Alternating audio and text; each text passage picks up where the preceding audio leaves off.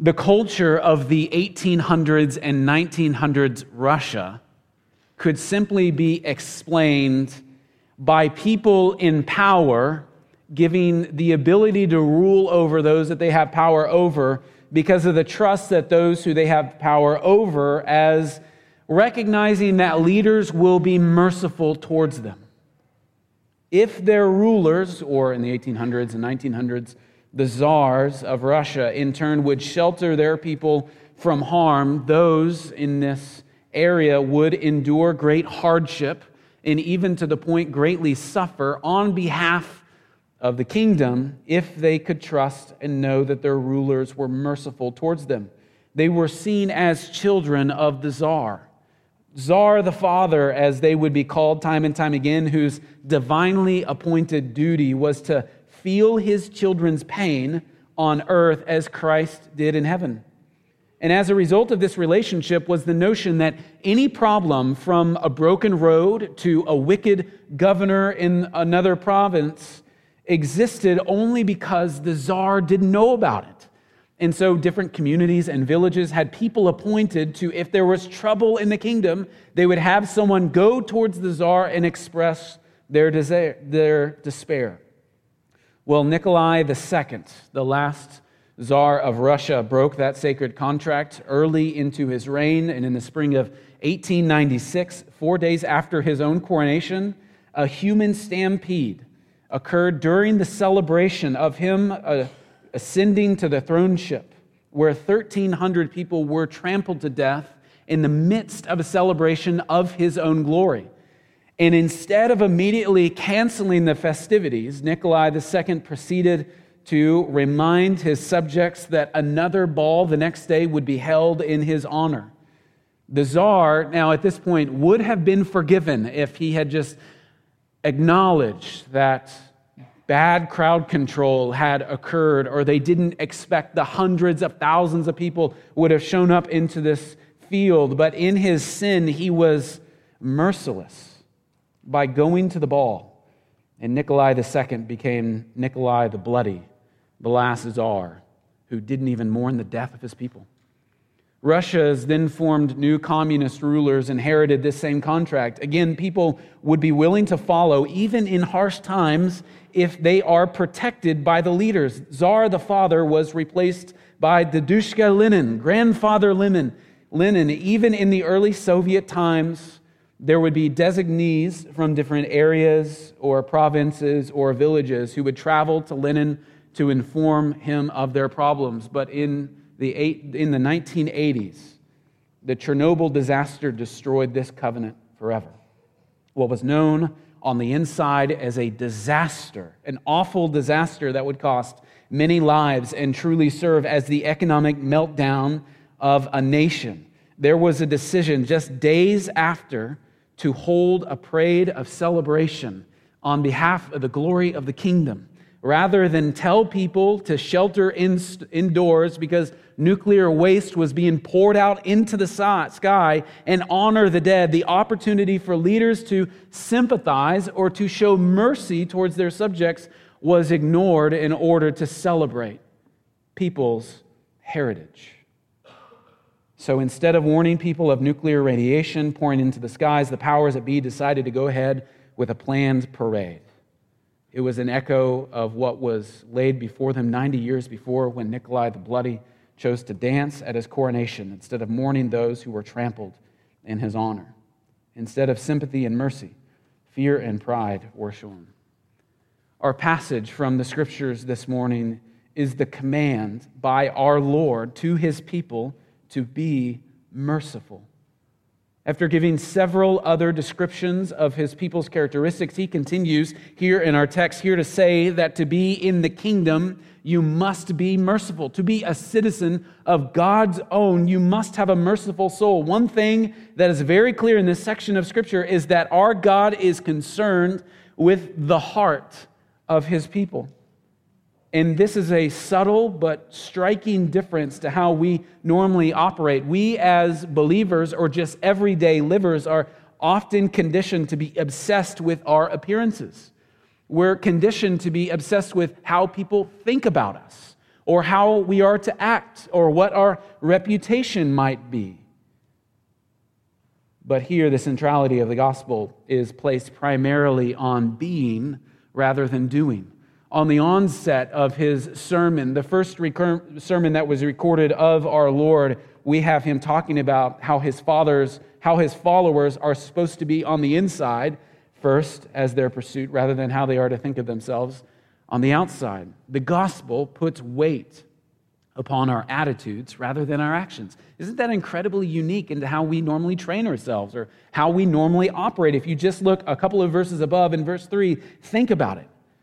Christ doesn't call us to be poor, but poor in spirit. That changes everything in how you approach yourself and other people. It goes deeper than what we might even imagine. In verse 4, Christ doesn't call us to be glum criers, but to mourn our own sin. One is to show, another is to be a concern of the heart. Or in verse 5, Christ doesn't call us to be passively wimpy, but lowly in our heart's estate, calm and understanding of his power and glory and on the sin that brought us to the point of great need. That's a different disposition. And here, or just above here in verse 6, Christ doesn't call us to be starving or without material things, but rather to be people who are hungry and thirsty for his righteousness. That's truly what is called a different ambition altogether. And here in this passage, in verse 7, there's another subtle shift, a parallel to the aim of verse 3, that the man who is poor in spirit is also described, a follower of Jesus is described as someone who is merciful. All of these belong together. Jesus didn't speak haphazardly. He didn't accidentally place different beatitudes in front of other ones, but there is a flow or a progression and an increased intensity in his holy thought. You can't take these statements at random or build a theology out of them. You can't or shouldn't claim one of these verses and say, in 2020, we're going to live out verse 7, the year of mercy, because they all build on top of each other. Rather, Jesus is building a case, showing who those are and those who are not captured by his love. And here he is saying that people who are captured by his love are merciful. So, a question. I have 3 questions for you this morning. The first question is this: are you captured by the sermon so far? Are you captured by the love of God so far? Now, what I'm not talking about is my own sermon. I even thought before I preached, maybe starting the intro off with an archaic look at 1800s Russia, maybe not the way to start a sermon, but are you captured by at least the sermon that Jesus is presenting us? If you are new, this is the beginning of what is called the Sermon on the Mount, where one of Jesus' sermons was recorded for us, and in it he explains who his people are, how they are transformed, how his own people are to act, are to be. His people are transformed, living under the gracious rule of a king, and here he says that his people are living under the gracious rule of a merciful king, and they are to be merciful. And so in each of these statements, they should incredibly strike us. They should run deep into our hearts. They should go after your own heart, and you might wander away from this sermon this morning and go, was he talking directly to me? Yes, but not me to you, but this word to you. Any man can appear as if he's a citizen of a kingdom, but what does his heart truly show about the transformation that God gave him? What is his identity or the passport of the heart signify of who he belongs to? That's what Jesus is after, the actual heart. By exposing the heart, it allows us to live a certain way. Jesus is speaking here of a spiritual light. If anything, I hope that you recognize that the Beatitudes in the Sermon on the Mount is not necessarily how you must live, but the Sermon on the Mount, the Beatitudes in particular, they are talking about how you must be. They're describing the disposition or the intention or the direction of your heart. And that's what Jesus is going after so deeply here. The Christian gospel places all of its primary emphasis on being rather than doing. Before he speaks to the actions of the Christian, which will happen after the Beatitudes, Jesus describes the character and the disposition of his people. A Christian has a certain character. You are a certain kind of person, and you are called to be a certain kind of person. And what these Beatitudes are exposing is the thing that you are being called to be is not naturally you. You know, we have so many things in society that just call us to be who we really are. And what the Beatitudes really expose is, you don't want that. If I want to be these things, I need Jesus to transform me. To be a Christian means that you are not controlled by the world, or you're not even controlled by your own instincts, but rather you are controlled by Christ. Our faith that He gives us, it's meant to lead us, to guide us, to control us. When you surrendered your life to Christ, when you laid down your passion, when your desire and your soul are no longer your own, because you've given everything over of yourself to Him, you give it all to Him. A follower of Jesus is not just one who practically follows, but one who is changed by his own good worth. So our faith doesn't begin on the surface, but rather begins on the inside. This is why the New Testament describes someone who follows Jesus as being reborn or a new creation. When Christ controls your life, when you give yourself over to Him, you want Him to control everything. And so just from an applicable standpoint, are there things in our life where we don't really give ourselves over to God's total control? Are there things in your life that you might hold on to? And I might ask this a different way. Are there things that you give yourself to a ton of attention to that you wouldn't if Jesus was your Sunday school teacher? And He could see your computer screen, or He could look at the note that you're passing around, or He could know the conversation that you're having with that other person. Is all of your life aimed to be in His control? You see, this is why the Beatitudes are so searching to us. This is why we might walk away from just this one text and go, I really feel like Jesus is talking directly to me. And friend, let the Bible speak that way to you. He definitely is, as these words were so true to the original audience, the followers of Jesus. May they be so true to you and so life-transforming to you. They tell us that as we live ordinary lives, we are able to declare all at the same time exactly who He is, rather than who we want ourselves to be. As we look at this extraordinary portrait of the Christian drawn up by our Lord, we are forced to look at ourselves and examine ourselves and to ask ourselves these questions. So, are you captured by this sermon that Jesus is giving? Are you in wonder or even in awe that the Lord of the universe wants your poor soul and wants you to receive mercy and wants you to be filled? And even as He goes deeper and deeper and deeper in calling out to you as you really are you amazed or captured by the sermon, knowing that He is speaking directly to you, wanting to build you up in righteousness, wanting to summon you to His throne? Are you captured by the sermon? But in this verse in particular, in verse 7, can you grasp the deep, rich meaning of mercy? Secondly, on your outline, can you grasp the meaning of mercy?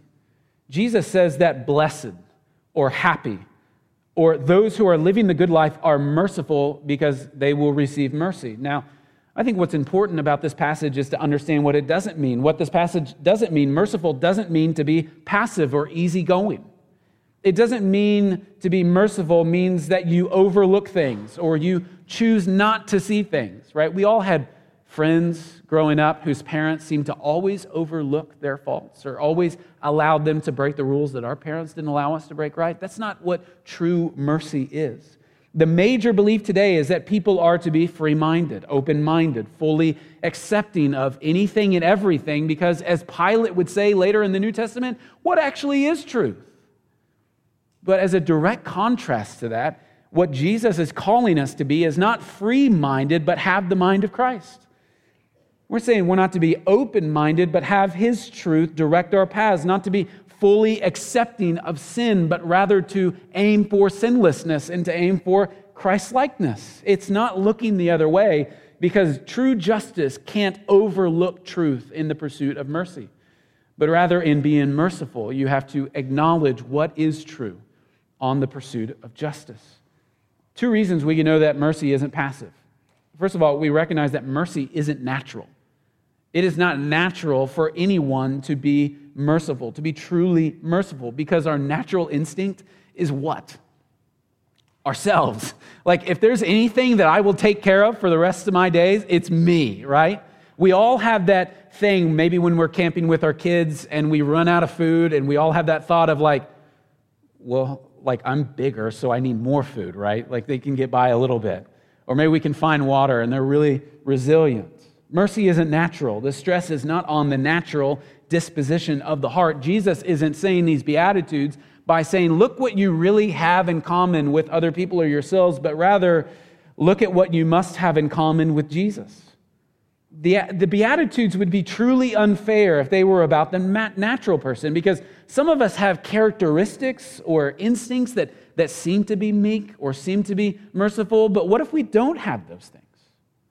Our gospel is not the gospel for those who have certain temperaments or characteristics, because nobody has any advantage over anybody else when they're face to face with the holy God. And what our Beatitudes do is it groups all of us together and places us in front of a holy God and say what is true and what needs mercy. And secondly, we also know that mercy isn't passive or turning a blind eye, because true mercy is only applied as a description of God himself. And God is not one who turns a blind eye to sin.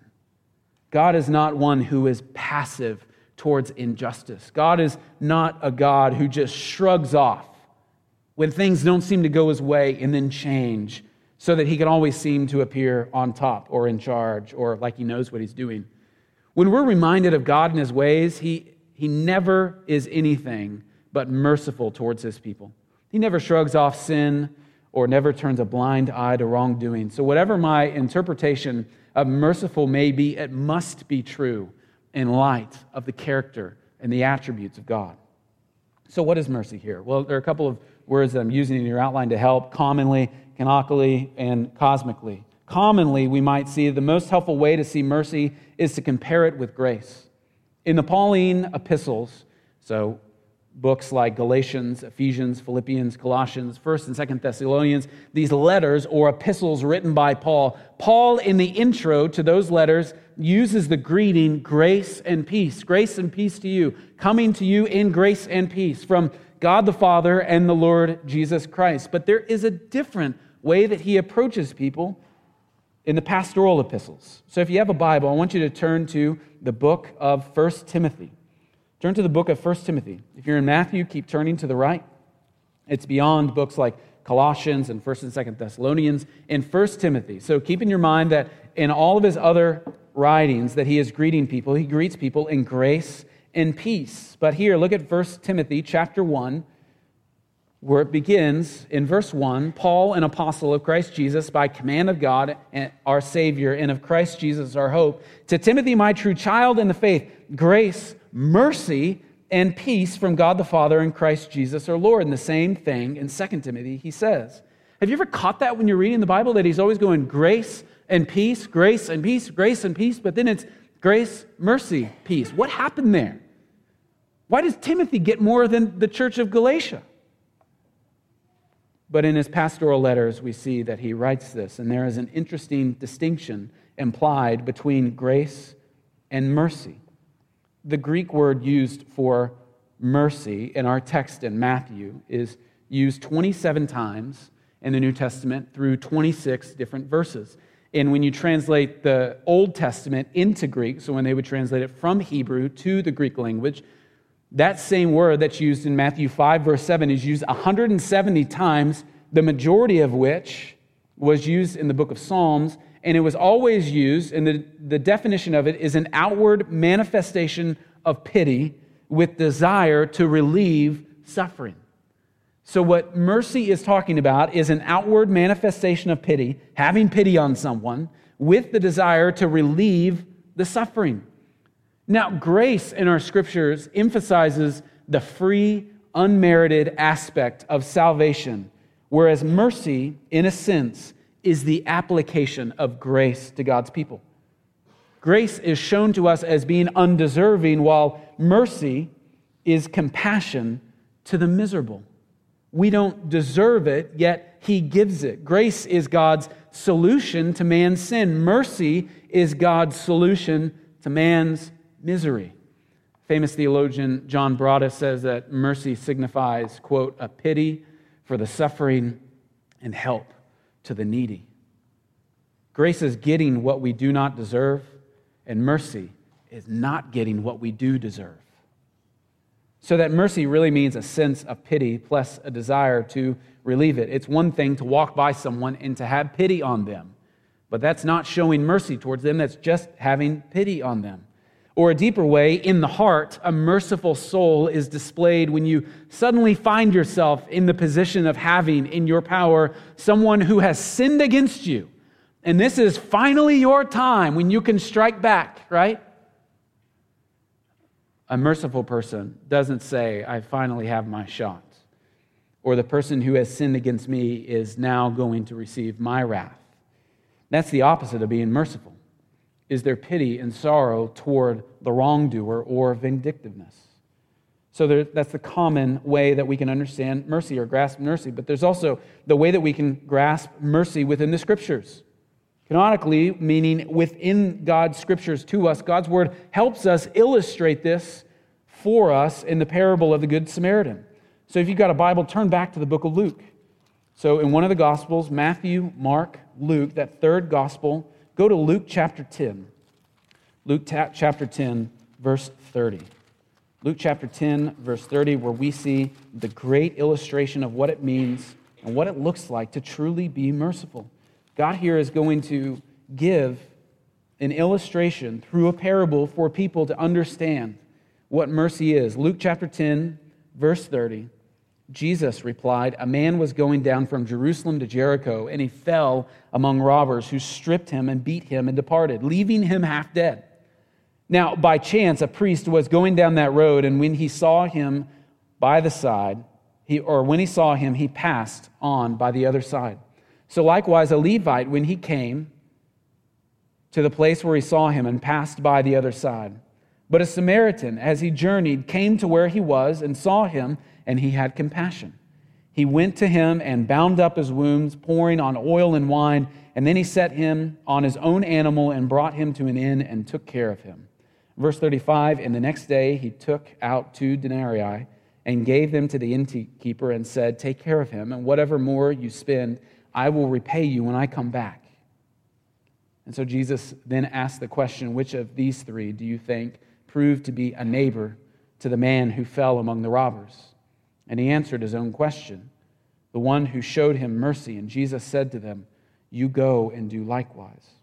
Now, mercy there is the same form or same Greek word that appears in Matthew chapter 5, verse 7, where Jesus is illustrating what mercy really is. I see a need, I'm moved by that need, and I'm moved to meet the need. Other people were able to pass by or even willing to pass by, either because they thought they couldn't help or because they didn't like what they saw and just went by. Here, the person sees the need and had compassion or is moved by the need, and then they move to meet the need. Mercy here does not mean only feeling pity. It means a great desire, an endeavor to do something to relieve the situation. But to go a little more broadly than how you might commonly understand it, or even to go more broadly into how you specifically see it in Scripture, I want you to grasp an understanding of mercy when you think cosmically about what this passage is about. When Jesus is saying, blessed are the merciful, he's not just using the illustration that he would later give. He's not just using the definition that you and I might understand how to do mercy by, but I want us to think cosmically about what Jesus is saying here about the merciful. The perfect and central example of mercy and being merciful is the sending by God his only begotten Son into the world and the coming of the Son. Why? Because there is mercy with God on those who need him most. God had pity on those in sin who would need his mercy, who would need his love. It's in Jesus' coming that he saw our deservedly pitiful estate. He saw the suffering of our soul in sin. And in spite of the law breaking, this was the thing that moved him to action. It was love, the outpouring of love. And so the Son came and dealt with our condition. There, it's in God's love that there is no contradiction between justice and mercy. We see that God didn't turn a blind eye towards sin, because what the Scriptures say is that Jesus would actually pay the price, or would bear the wrath, or would be killed in the place of those whose sins deserve to be on the cross. You remember John the Baptist, the forerunner prophet of our Lord Christ. It was his father who wonderfully describes the cosmic view of mercy to us. So turn maybe a little bit to the left in Luke chapter 1, if you're still in Luke. Luke chapter 1 in verse 78. Yes, there are 80 verses in all of chapter 1 of Luke. Let me just read to you a little bit above. This is Zechariah's prophecy. And his father Zechariah, the father of John the Baptist, was filled with the Holy Spirit and prophesied, saying, I'll begin in verse 76, and you, child, will be called the prophet of the Most High, meaning that John the Baptist would be called the prophet of Jesus. For you will go before the Lord to prepare his ways, to give knowledge of salvation to his people, and in the forgiveness of their sins, because of the tender mercy of our God, whereby the sunrise shall visit us from on high, to give light to those who sit in darkness and in the shadow of death, to guide our feet into the way of peace. It was him who understood what was happening by the birth of his own son, where Zechariah thanked God that at last the mercy that was promised to the fathers had arrived. He then thanked God that the Messiah would come through with this great promise.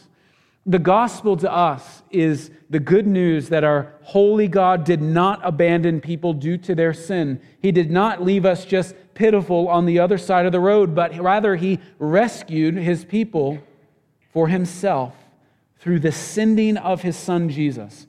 In the life, death, resurrection of God the Son, Jesus Christ, though men and women are separated from God in their sin, they are brought near to God, or they are regenerated by God by the work of Jesus on the cross.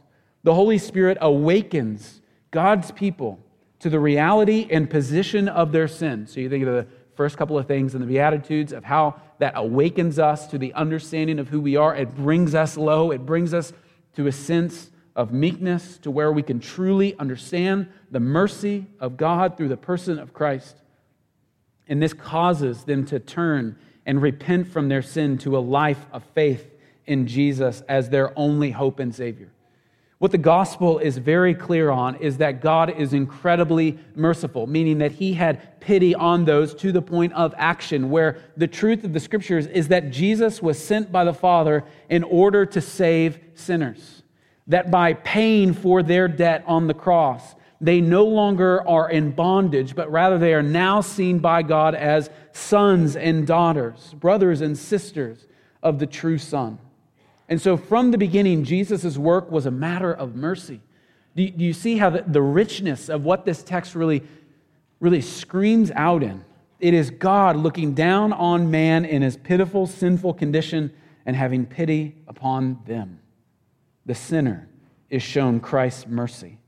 And here our Lord said, blessed are those who are merciful. The grace that is there in regard to sin in general now becomes mercy in particular through God's pity. So question number one, are you captured by just the reality and the tension and the aim of the truth of these Beatitudes? But then second, do you have a grasp on what mercy is?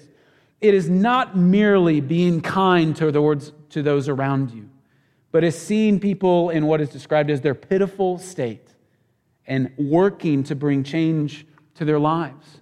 Giving the example from the Scriptures of someone going across the road and to help the wounds of those who had been beaten, we then have this cosmic, amazing view of it's not just given to us in earthly form, but rather the very Son of God was sent by the Father to show and bring mercy to those who were enemies of the Lord. True mercy is no deeper than that, nor more rich than that. So then thirdly, how do you handle a text like this?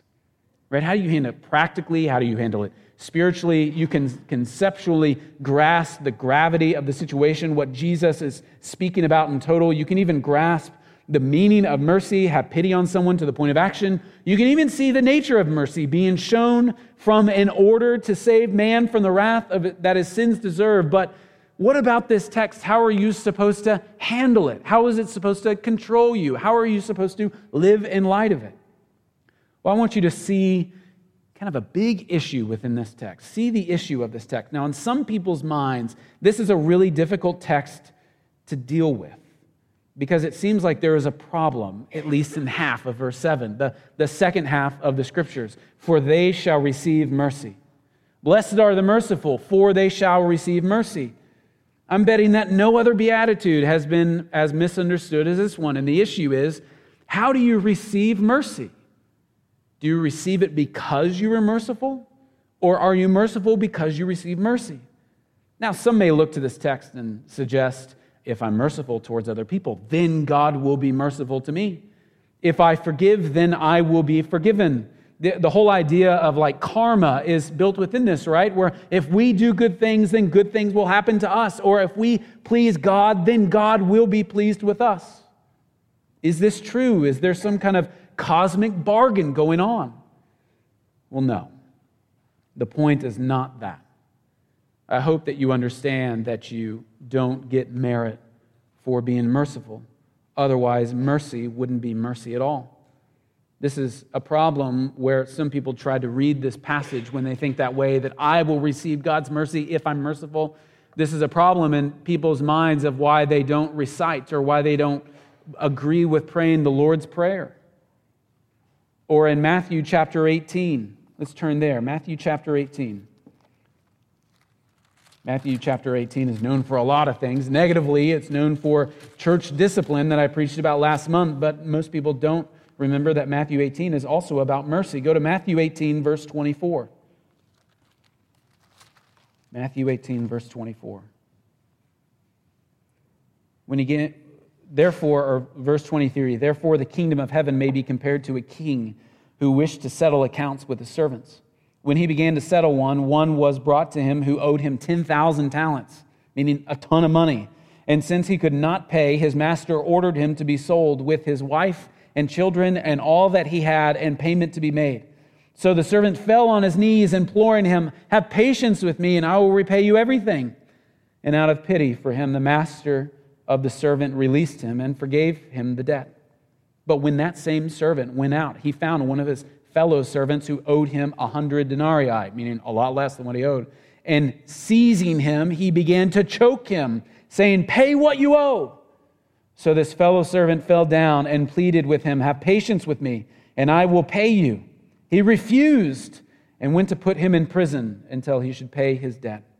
Verse 31, when his fellow servants saw what had taken place, they were greatly distressed, and they went and reported to their master all that had taken place. And then his master summoned him and said to him, you wicked servant, I forgave you all that debt because you pleaded with me. And you should not you have had mercy on your fellow servant as I had mercy on you. And in anger, his master delivered him to the jailers until he should pay all his debt. Verse 35, so also my heavenly Father will do to every one of you if you do not forgive your brother from your heart. So what's the picture here? How are we supposed to interpret Matthew chapter 5, verse 7 through the different lenses of Scripture that we've been given? You see here that you have a true master, being God. He offers mercy to the servant, but that servant never really was converted. He never really accepted salvation that was offered to him. He never really asked for mercy or understood the mercy that was being given to him. He never confessed his sin, but rather he was living a life of phony mercy or a misunderstanding of mercy. It never worked in his case because he never admitted his sinfulness. And it's obvious because when he turned around and he had an opportunity to show mercy, much less than what had been given to him, what did he do? He strangled a guy and put him into prison. So when we see the issue, we have to see this as a unique and special and large issue. How is man to be saved? Are we to be merciful and then God is merciful? Well, I want us to think theologically about this. I think both contextually meaning passages amongst passages, and theologically, meaning gleaning truth from passages, you should never say you are forgiven if you forgive. That's just the truth of the Scriptures all over. But instead, happy are those who forgive because they know what it's like to be forgiven. We've often may have heard the phrase, hurt people hurt people. Forgiven people forgive people. People who have received mercy are eager to show mercy towards other people because what we know we've cosmically received mercy from and by, we are eager to show mercy towards others. This verse is saying that if you are one who shows mercy, you give evidence of one who is receiving it. Meaning, if your heart is a merciful heart, your actions are merciful actions. Theologically, if you or I were to be forgiven, if we forgive, then we'd never be forgiven. It'd be like saying if we would be saved if we didn't sin, well, we'd never be saved, would we? We'd never taste heaven if it was based on our merit, and it would never be as sweet as it's promised to be. But also, if you think that you are forgiven based on your forgiveness, or maybe the totality of your forgiveness, you have canceled the idea of grace altogether. You could never say that you are saved by grace through faith. You'd have to delete that scripture that says, while we were yet sinners, Christ died for us. When we were enemies, we were reconciled to God. And I hope you see the beauty of interpreting Scripture with Scripture, the truth that not only resonates from 5:7 on its own, but when you combine it with the reality and the truth that God has given His people, the price of what it took for you to be forgiven is so much to where your life, as an extension from that, is a life of mercy. You see here that if you are a repentant person and realize your position before God, which was verse 3, 4, 5, and 6, then in verse 7, you realize that you are forgiven of your sins, and so you are eager to be merciful or forgiving to others. I also not only want you to read this theologically, but maybe more importantly, read it contextually. So read this passage on its own, but then read it within the context of where it came from, meaning the very direct verses from this.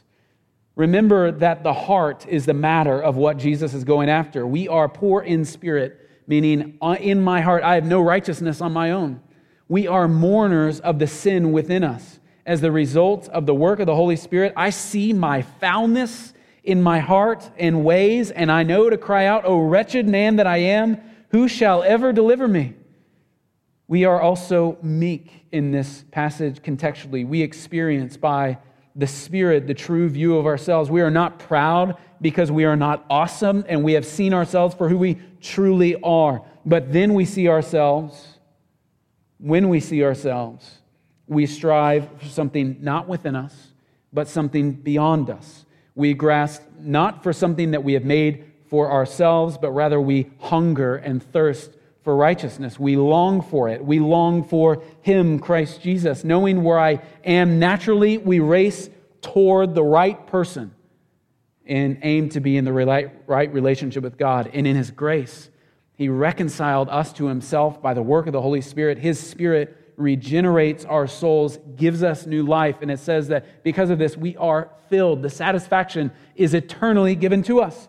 And what do you think the life of the Christian who knows and sees all of this now chooses to live like when he sees another pitiful man? What do you think the life of someone who is poor in spirit, mourns their sin, meek and mild, and hungers and thirsts for righteousness will do when he sees the beaten down beggar on the other side of the road? A merciful man will see the need and recognize where he once was and hold out the breath of life. So from this, do you see the context and its richness that develops within us by seeing this verse, by where it came from? Does it not logically follow, if we see everything that we've seen in our life by Christ's work, that my attitude towards everybody else must be completely and entirely changed? If it is true, we should no longer see others as we might naturally see them. With a Christian eye, we look out and see wherever God has placed them in our lives as those who are under sin and in need of a Savior, as those who have been duped by sin and victims of their own natural heart. Here is where the call of Christ to be merciful actually goes way deeper in our own lives. It is seeing someone who is hungry and not only extending bread to them, but aiming to describe and tell them of the bread of life. It's going to someone who can't walk or talk on their own and calling out to them and describing to them the one who carries you all the way through. It's going to the one who is just beaten down and broken and say, my bank account was even worse than you could imagine, but look at what Christ promises.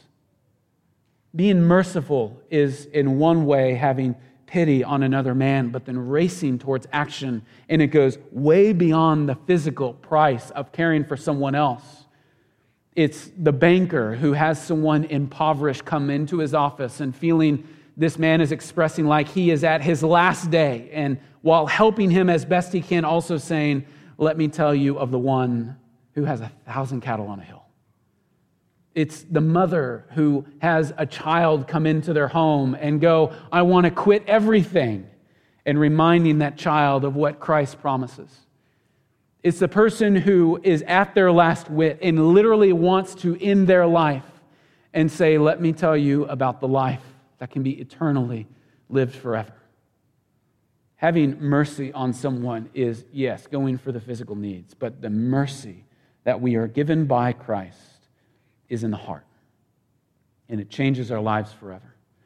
So, friends, in this church, when we think about mercy, I want us to put it in the perspective of beholding the cross or having our eyes on the throne of Jesus.